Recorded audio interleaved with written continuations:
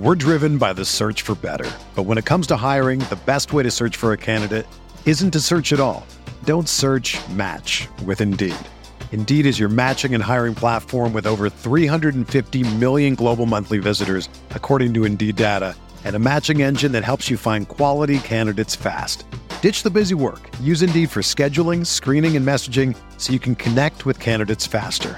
Leveraging over 140 million qualifications and preferences every day, Indeed's matching engine is constantly learning from your preferences, so the more you use Indeed, the better it gets.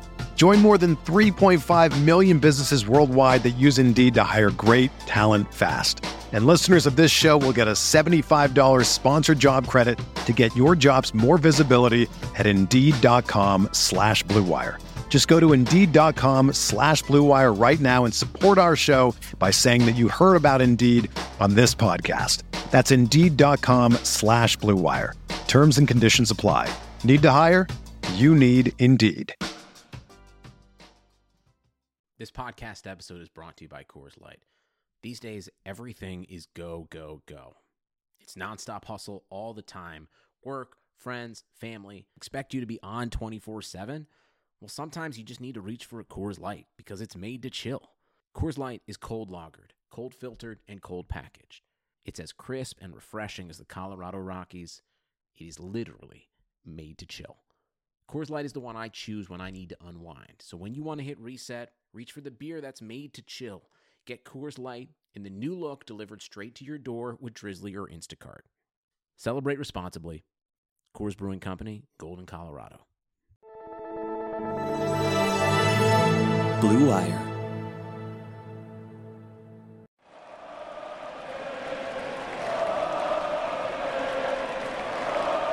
What is up, Nets fans? Welcome to Brooklyn Buzz. I'm Nick Fay. With me, special guest Lucas Kaplan of Nets Republic. And Lucas, we are talking about a Nets winning Game 2 over the Celtics, 130-108. How are we feeling? Life is pretty good. That's how I'm feeling. Yeah. It was nice. It was nice to just watch that as a fan. I'll probably rewatch it later, look for some more, tactical information. But that was just a good time. Yeah, a really, really relaxing playoff win. And that's not something you commonly say in the NBA, specifically with the Nets, but we'll jump into that and more. As always, you can find the Brooklyn Buzz on all streaming platforms. But Lucas, I guess let's start with that first quarter. The Nets got super hot in that one. Joe Harris was cooking. They ended up winning the quarter 40-26. What went right for the Nets to start this game? Well, it's funny. It started out, I think, like 14-13, something like that in the first 5 minutes. Both teams were scoring the ball pretty well. I think the Celtics were like 5-6 for their first 8. But the thing with Brooklyn is you just know that's going to be the pace of the game for 48 minutes. It's not a run. It's just how they play. But what was super nice to see is that the offense felt completely different from Game 1. I mean, a lot of the actions started off with isolations, but the Nets really got the ball in rotation, got the Celtics defense in rotation. And the offense is clicking when Joe Harris is your leading scorer in a half, more so than Kyrie or Harden or Durant. That's just a sign of the ball movement and guys really bending the defense. 100% agree. I think when you're getting Joe the wide open looks that he was getting in this first quarter, like you said, the offense is in sync and things are moving. And I felt like in this first quarter, they did a lot better job of playing off of each other. KD kind of talked about in Game 1, they're a little, frazzled, a little excited. They kind of all wanted to go at it. And in this game, you could tell there was more of a relaxed vibe and like, okay, this is what we're going to do here. This is going to lead to open shots. And it was just like a very calm 40-point first quarter. You know what I mean? They were just so under control. And I think they had like 12 assists in that first quarter or close to double digits. And that's just such a big factor in comparison to Game 1 where we only saw 18 assists overall. For sure. It's funny that this isolation-heavy team, you think about all the one-on-one offense, when they're clicking, it really leads to a ton of assists. Yep. Because the rotations start very similarly. I mean, the way they're getting into the flow of their offense, it's not bad to hunt out matchups. I mean, that's what they do. They see KD posting up Evan Fournier, and there's a concerted effort to get him the ball. But then what happens is the ball comes back out, it gets swung to the second side, guys are attacking closeouts, and the offense comes from there, and that's where you see all the extra passes and assists. But it really did feel like Nets basketball. There just aren't enough Celtics on the court that can guard these guys one-on-one, and it's great to take advantage of that. 100%. Do you think the Nets did a better job of attacking closeouts in this game? I think so. Everybody just seemed a little bit more decisive, and you can see that with closeouts, with attacking closeouts, that is. There were a few times in game one where, Harden passed up a couple open shots, or they weren't sure if they wanted to shoot it or get a better look. This one just, I think you'd agree, felt a lot more natural. And when you're not thinking of attacking closeouts, you can attack them better. Yeah, it was just natural basketball out there. And that's why we also saw a ton of great basketball plays, multiple passes, great cuts, whatever it was. It just led to a lot of excitement in this one. But I guess getting back to Joe Harris, who had 25 points, 9 of 14 from the field, 7 of 10 from 3, 4 rebounds, 3 assists, 2 steals, a block. I mean, what did you think of Joe Harris's game tonight? It was awesome. It was great to see. I mean, when Joe Harris first started becoming a true NBA caliber player, and then above that, an above average player, and elite in his role, this was always sort of the ultimate destination for him. You could just picture him having this sort of impact as an ancillary offensive player that has not a random, but a spontaneous 10 for 14 game, or 9 for 14 game, as you said. He hits 7 threes. He's just in all the right spaces, and he adds so much value in the very limited time that he can. This is the Joe Harris dream, and it was great to see, man. Yeah, it really was. And I mean, it just kind of, especially when it happens early in the series, and obviously we don't think this Celtics-Nets series is going to go very long, but you get Joe this type of confidence, and obviously there was the question marks about, is this guy, can he perform in the playoffs? And for him to have a type of performance like this, and like you said earlier, like when the ball is fizzing and the ball's moving around the perimeter, that's when Joe Harris gets looks, and that's when he's the most effective. And that's when the Nets offense is just essentially unstoppable, because it's like, oh yeah, we're going to send that extra attention to Kevin Durant, or James Harden's going to draw 2 in the paint. We're going to make a couple passes, and Joe Harris is going to get some open threes. And then also, I thought he had a couple nice passes himself in this game. He did, and Joe Harris has taken yet another leap this year in terms of his decision-making with the ball. And that includes now passing, especially passing off the dribble. And, once he gets going, once he gets those open looks, we saw a couple handoffs with Blake Griffin. We saw him curl off a few screens. You get him going, and it bleeds into every other part of his game. I mean, you can be used to not touching the ball for long stretches of time, as you are when you're Joe Harris. And you'll talk to the media and you'll say, you got to play the same way every possession, no matter what. But the fact of the matter is, guys move different when they see the ball go through the rim. It doesn't matter who you are, how big of a star you are. And you look up, he hits a few threes. Next play, he's getting a steal. He's breaking up a handoff and taking it the other way for 2. He's playing solid man-to-man defense. The ball carries life with it, and that life was just all over Joe tonight. It was great to see. Yeah, I love that point, Lucas. I thought that was great because, again, the energy was really there for Joe. Like you said, disrupting some things defensively, getting a couple steals in there. It's just like Joe Harris had this like instant vibe to the first quarter that really just kind of popped the Nets over the top. And then from that point on, they really never looked back, and it was a pretty comfortable win. Yeah, one last thing I have to say about Joe Harris is that I so admire on his drives, which can be conservative at times. He'll get into a jump stop, and if he doesn't have anything, he'll just turn around and fire the ball back to the perimeter. He'll reset the offense. He's not turning the ball over on these drives anymore at all. He's just a very measured player, just knows what he's so aware, so self-aware, knows what his role is, knows what he should be doing. And when a guy like that gets going, it's a good sign that it's going to be a good night. And he really, more than anybody, set the tone. He let the Celtics know we're not missing any open or contested looks tonight. Yeah, 100% agree, like you said. But moving on to, probably the best net tonight on both ends of the floor, Kevin Durant, 26 points, 8 of 12 from the field, 2 of 2 from 3, 8 of 8 from the free throw line, 8 rebounds, 5 assists, 1 steal, 4 blocks. Was playing defense on Jason Tatum, Kemba Walker, providing rim protection. Just an overall impact from Kevin Durant tonight. And it didn't even feel like he dominated to the full extent of his abilities. I mean, 26, 8, and 5, that was a casual 28 or 26, 8, and 5 from KD. Like you said, what did he only take 12 shots? Off the floor. Obviously 8 free throws too, but he can people will say this, he's the most malleable star. And nights like tonight make you agree. He's just out there doing his thing. The ball doesn't stop in his hands. He's contributing on defense. This was an easy superstar performance for him. He'll probably sleep pretty easy tonight. Yeah, I think you nailed it. Just very casual. You know what I mean? He wasn't necessarily putting in a ton of effort, but he had his fingerprints on a lot of different areas in this game. Be it the scoring, be it the assists, be it the blocks at the rim. But also, I love the fact the way he was playing defense on Jason Tatum, and then he was picking up Kemba Walker at half court at different points in this game. So just that overall vibe of being locked in, I think it really helps some of the less experienced Nets or even some of the more experienced guys. Just seeing your best player, your leader, in Kevin Durant going out there and setting the tone on both ends. And he's just their ultimate. They have a lot of trump cards on offense, but he feels like their ultimate one where if things aren't going well, and teams, as they do, are switching, you can get KD isolated on any spot of the court. He's going to be fine, and you can play offense out of there. He is just feels like the best player on the court, even when he's not controlling the action as much as he could. There were a lot of reasons the Nets won tonight, and the Celtics did not really have a chance from the jump. But when you look across the court and you're down 15 and you see KD, it just feels overwhelming.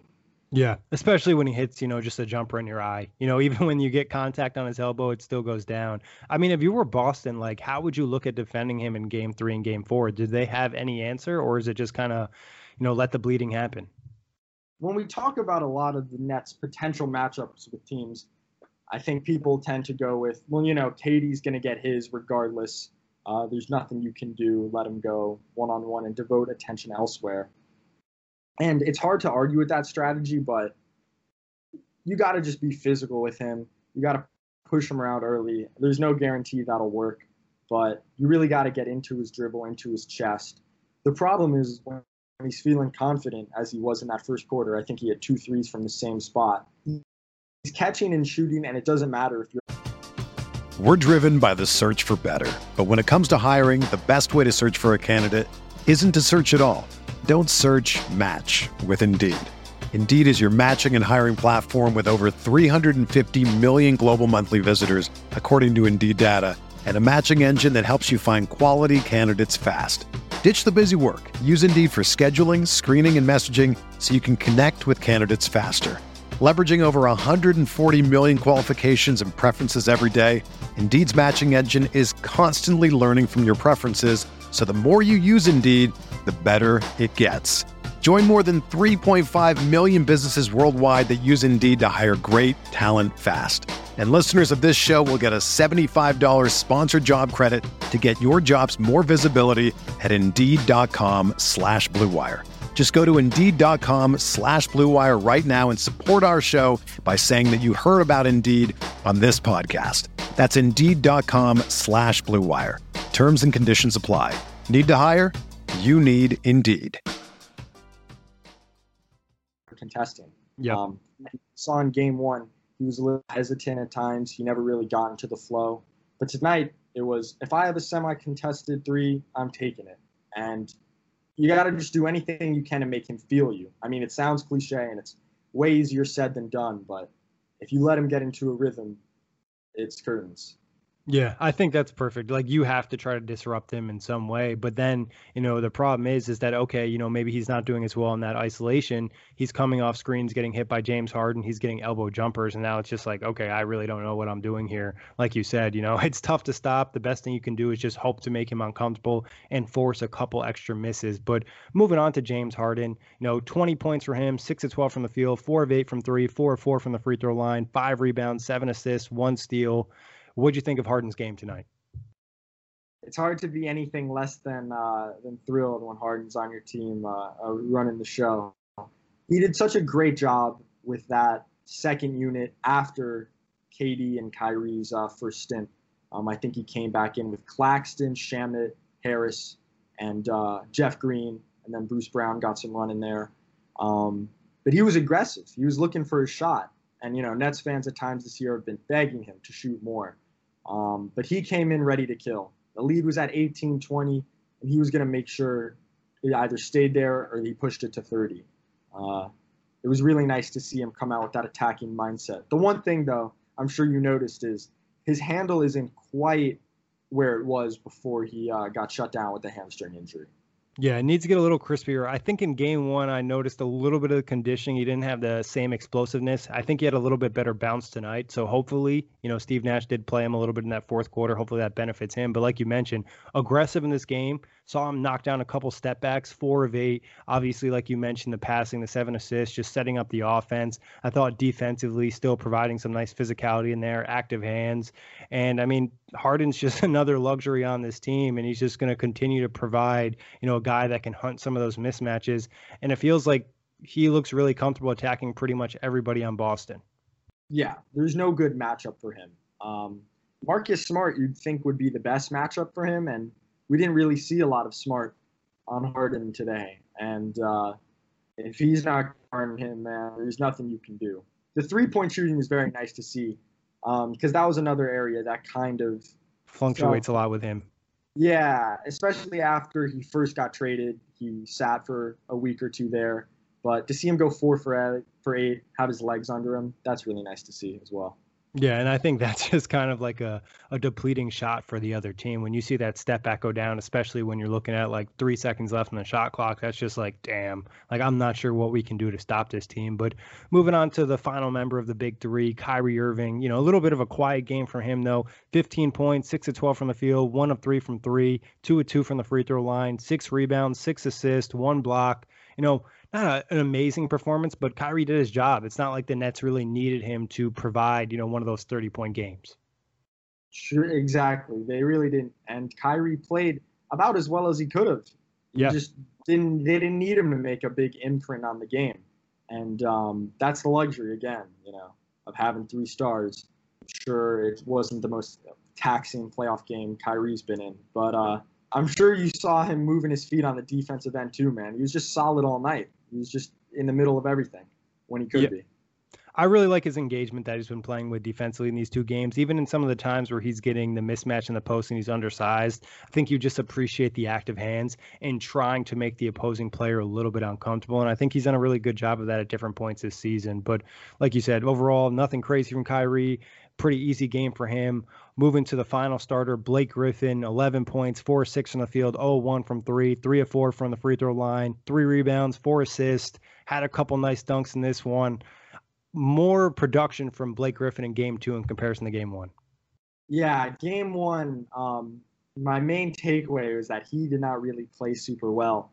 And looked super tired too. He did. He just didn't look right. I mean, it's funny because he was the energy guy. That was his, the Nets have a couple energy guys, but we were all so impressed with Blake Griffin's grit and energy off the bench and how he was throwing his body all over the place. And it just kind of looks not there in game 1.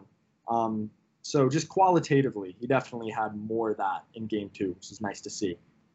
Yeah, and I think the Nets did a nice job, especially with some of, the rim protection of Robert Williams or Tristan Thompson and drawing them away from Blake a little bit. And I think Blake was just more active offensively and trying to find those grooves. I honestly don't know if maybe it was a conditioning issue in game 1 or just the fact that it felt like at different points in the game, the Celtics were going at him like 5 straight defensive possessions. He did get switched on a couple times in this one. It just wasn't as frequent as game 1, it felt. No, it wasn't as frequent. And, I think one of the first buckets of the game, Kemba attacked him coming downhill, and the Celtics were never really able to generate that downhill momentum, getting towards the rim, getting north to south. Yep. That credit is obviously goes to the whole Nets defense. They were just on a string tonight, which helps out a guy like Blake. Individual defense contributes to team defense, which makes your individual defense better, and it's just a cycle. And they all fed off each other tonight. Do you think the Nets did a better job in this game of not giving away essentially like what I would call easy switches, where a couple times where they actually fight through the screen and be like, okay, well, we're just not going to give you that easy switch in this situation, where in times in the past, it's just like, okay, you want to have, Jason Tatum or Kemba Walker on Blake Griffin, we'll let you have that. It felt like tonight there was a little bit more intensity from some of the guys on the off-ball stuff. I definitely agree. The Nets have been super soft with the switching at times this year, just basically letting the offense dictate kind of the terms of engagement. But it goes back to, I think, just a mentality, man. I mean, at some point you're just out there playing basketball. Yep. And you have pride in guarding your guy, and the scheme says to switch, and you're comfortable switching. But sometimes it's just easier and more. It's making the offense feel you more. I'm guarding my guy, you're guarding your guy. I got this. And the Nets definitely had that pride about them tonight, and they did give up. A few less switches, I would say. And the ones they did give up, they worked really hard to play good individual defense, and there were a lot of good digs and shades and help. But yeah, there was just more pride tonight. That's what I'd chalk it up to. Lucas, what would you say in terms of the Nets defense? Obviously, this is 2 games into the postseason. Boston's missing Jaylen Brown. Jason Tatum left this game. Kemba Walker hasn't been himself. Boston's probably been, one of the more disappointing teams this season due to, health and COVID and all those things. But do you think the Nets defense has made a drastic jump moving into the postseason, or this was kind of expected, or it's just kind of happening because Boston isn't a very good team?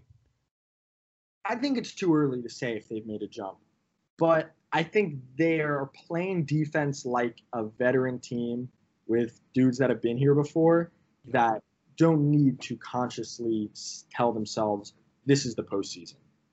All of their starters, Joe Harris, I guess, has the least playoff experience. But your best players set a tone of this is the playoffs, this is how we do things, it's a different game, and we're prepared for that. And they're prepared for that. Yep. I think we have to see maybe if they play Milwaukee, possibly Miami, just a better offensive team that will try to exploit some of their switching defense more, try to get some slips, some miscommunication going. We'll really see if their defense has improved. But it's been a very positive sign so far. You would have a lot of confidence in their ability based on what we've seen.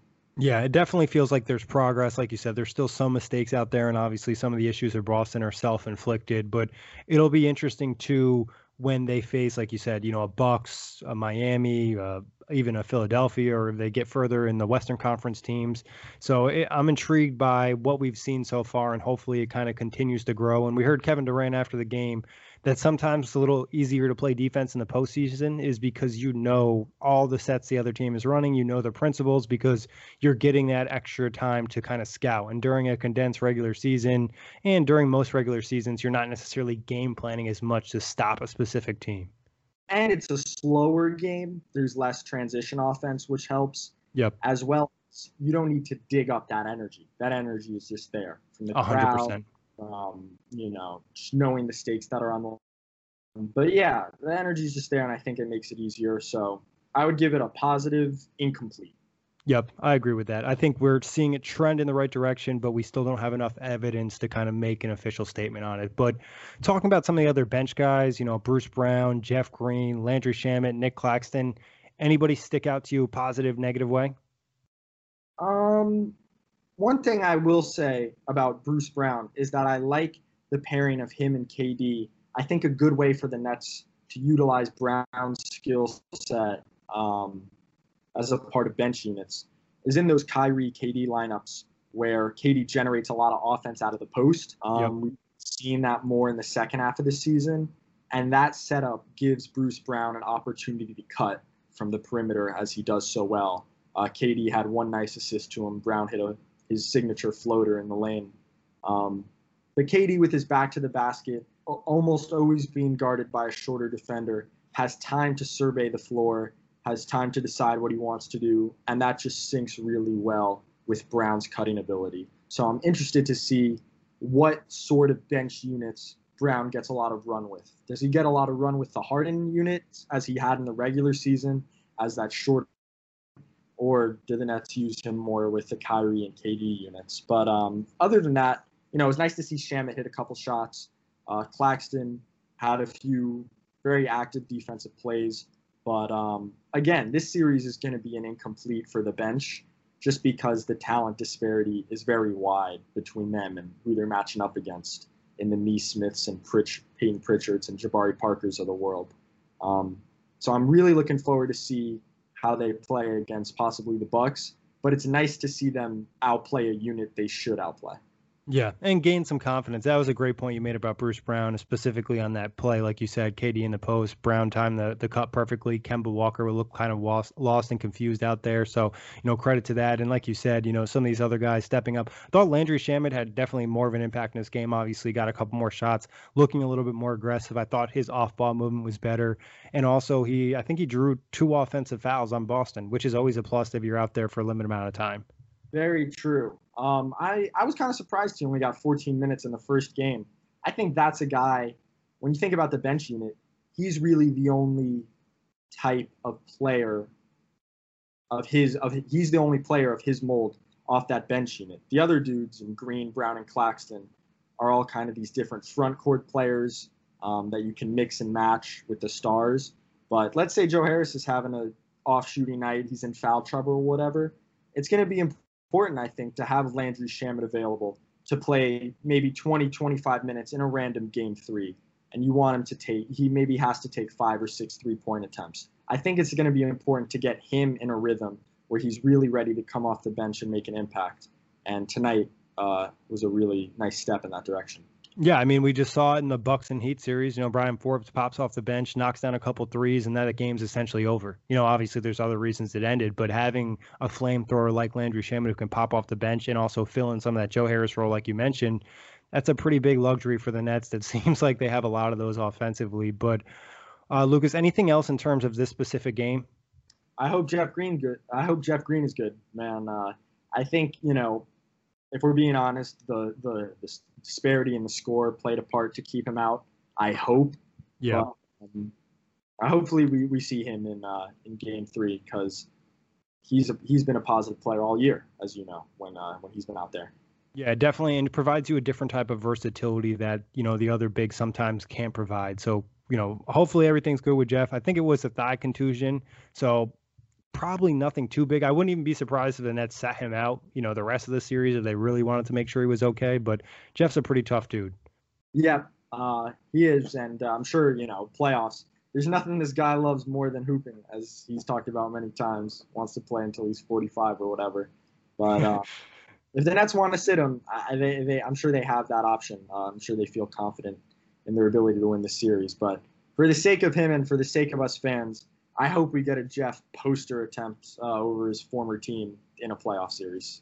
I'd love to see it. We almost had a semi-1 at the end of, I want to say, the first half. It was in transition. Nothing too crazy. No one was under there for Boston, but next time, you never know. But in terms of Boston, I guess talking about them real quick, do you expect to see Jason Tatum in Game 3? Do you think that eye poke was something serious or just more so like, hey, we're getting blown out by 30, let's rest our best player?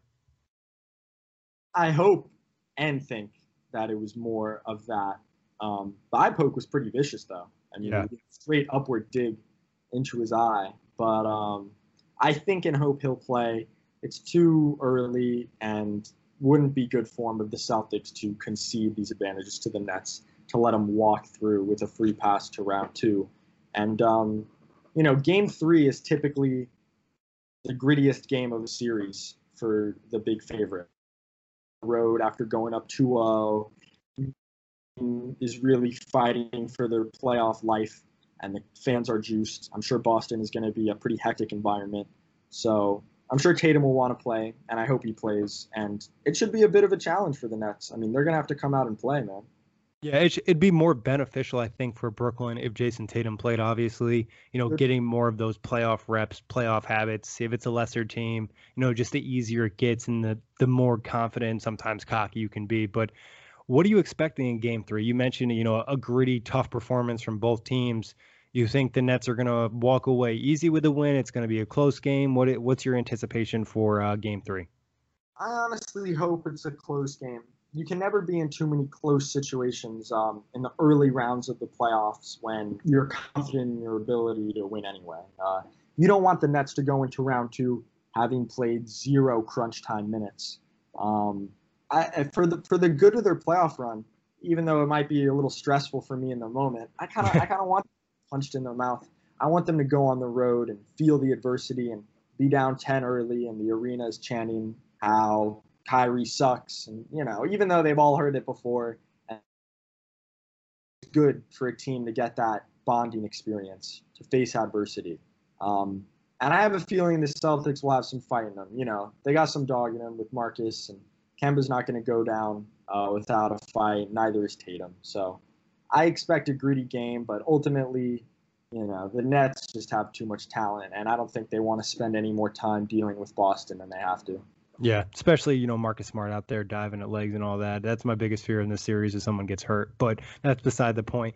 I agree. I think it'd be ideal for the Nets to get, you know, a crunch time game because like the big three really just hasn't had that many moments together. A lot of these players as a full unit haven't had those opportunities to play in crunch time. So that would be great. But honestly, I'm not sure if it's going to happen. Even as, you know, tough as Boston can be, there's just like so many different pluses for the Nets in this series. And I think Boston not only is limited by their talent, but also by their roster and the amount of adjustments that Brad Stevens can even make. Yeah, the depth hurts. The depth hurts when, you know, you may stay within striking distance of the Nets. You're down 4 or something. And then the Nets bench unit is led by Harden or one of Kyrie or KD. And the role players are better than yours. There's just 2 minutes where the talent disparity is too wide for me to really believe that there's going to be a Boston win or multiple close games left in this series. But it would be nice to see. You never know with 3-point shooting and all that. Yeah, honestly, 3-point shooting is the easiest way to make, you know, kind of close that talent gap. But Lucas, anything else you want to touch on before we get out of here? No, that's all, honestly. I mean, hey, I expect a good game in Game 3. Celtics got a lot of rookie role players, a lot of inexperienced role players, and you know what they say about those shots falling at home versus on the road. But, man, Nets world, life is pretty good. That's all I'll say. I'm having a great time so far, and I just hope it keeps up. Yeah, honestly, just enjoy every step of the journey because, you know, hopefully this is a really long postseason run and it ends the way we want it to. But every moment just has that different plus. And like you said, it just kind of sometimes for us really big Nets fans makes life a little bit more enjoyable. But Lucas, big pleasure. Thank you for hopping on. Big thanks to everybody for listening. You can find The Buzz on all streaming platforms. This is the story of the one. As a maintenance engineer, he hears things differently. To the untrained ear, everything on his shop floor might sound fine, but he can hear gears grinding or a belt slipping. So he steps in to fix the problem at hand before it gets out of hand. And he knows Grainger's got the right product he needs to get the job done, which is music to his ears. Call, click Grainger.com, or just stop by. Grainger, for the ones who get it done.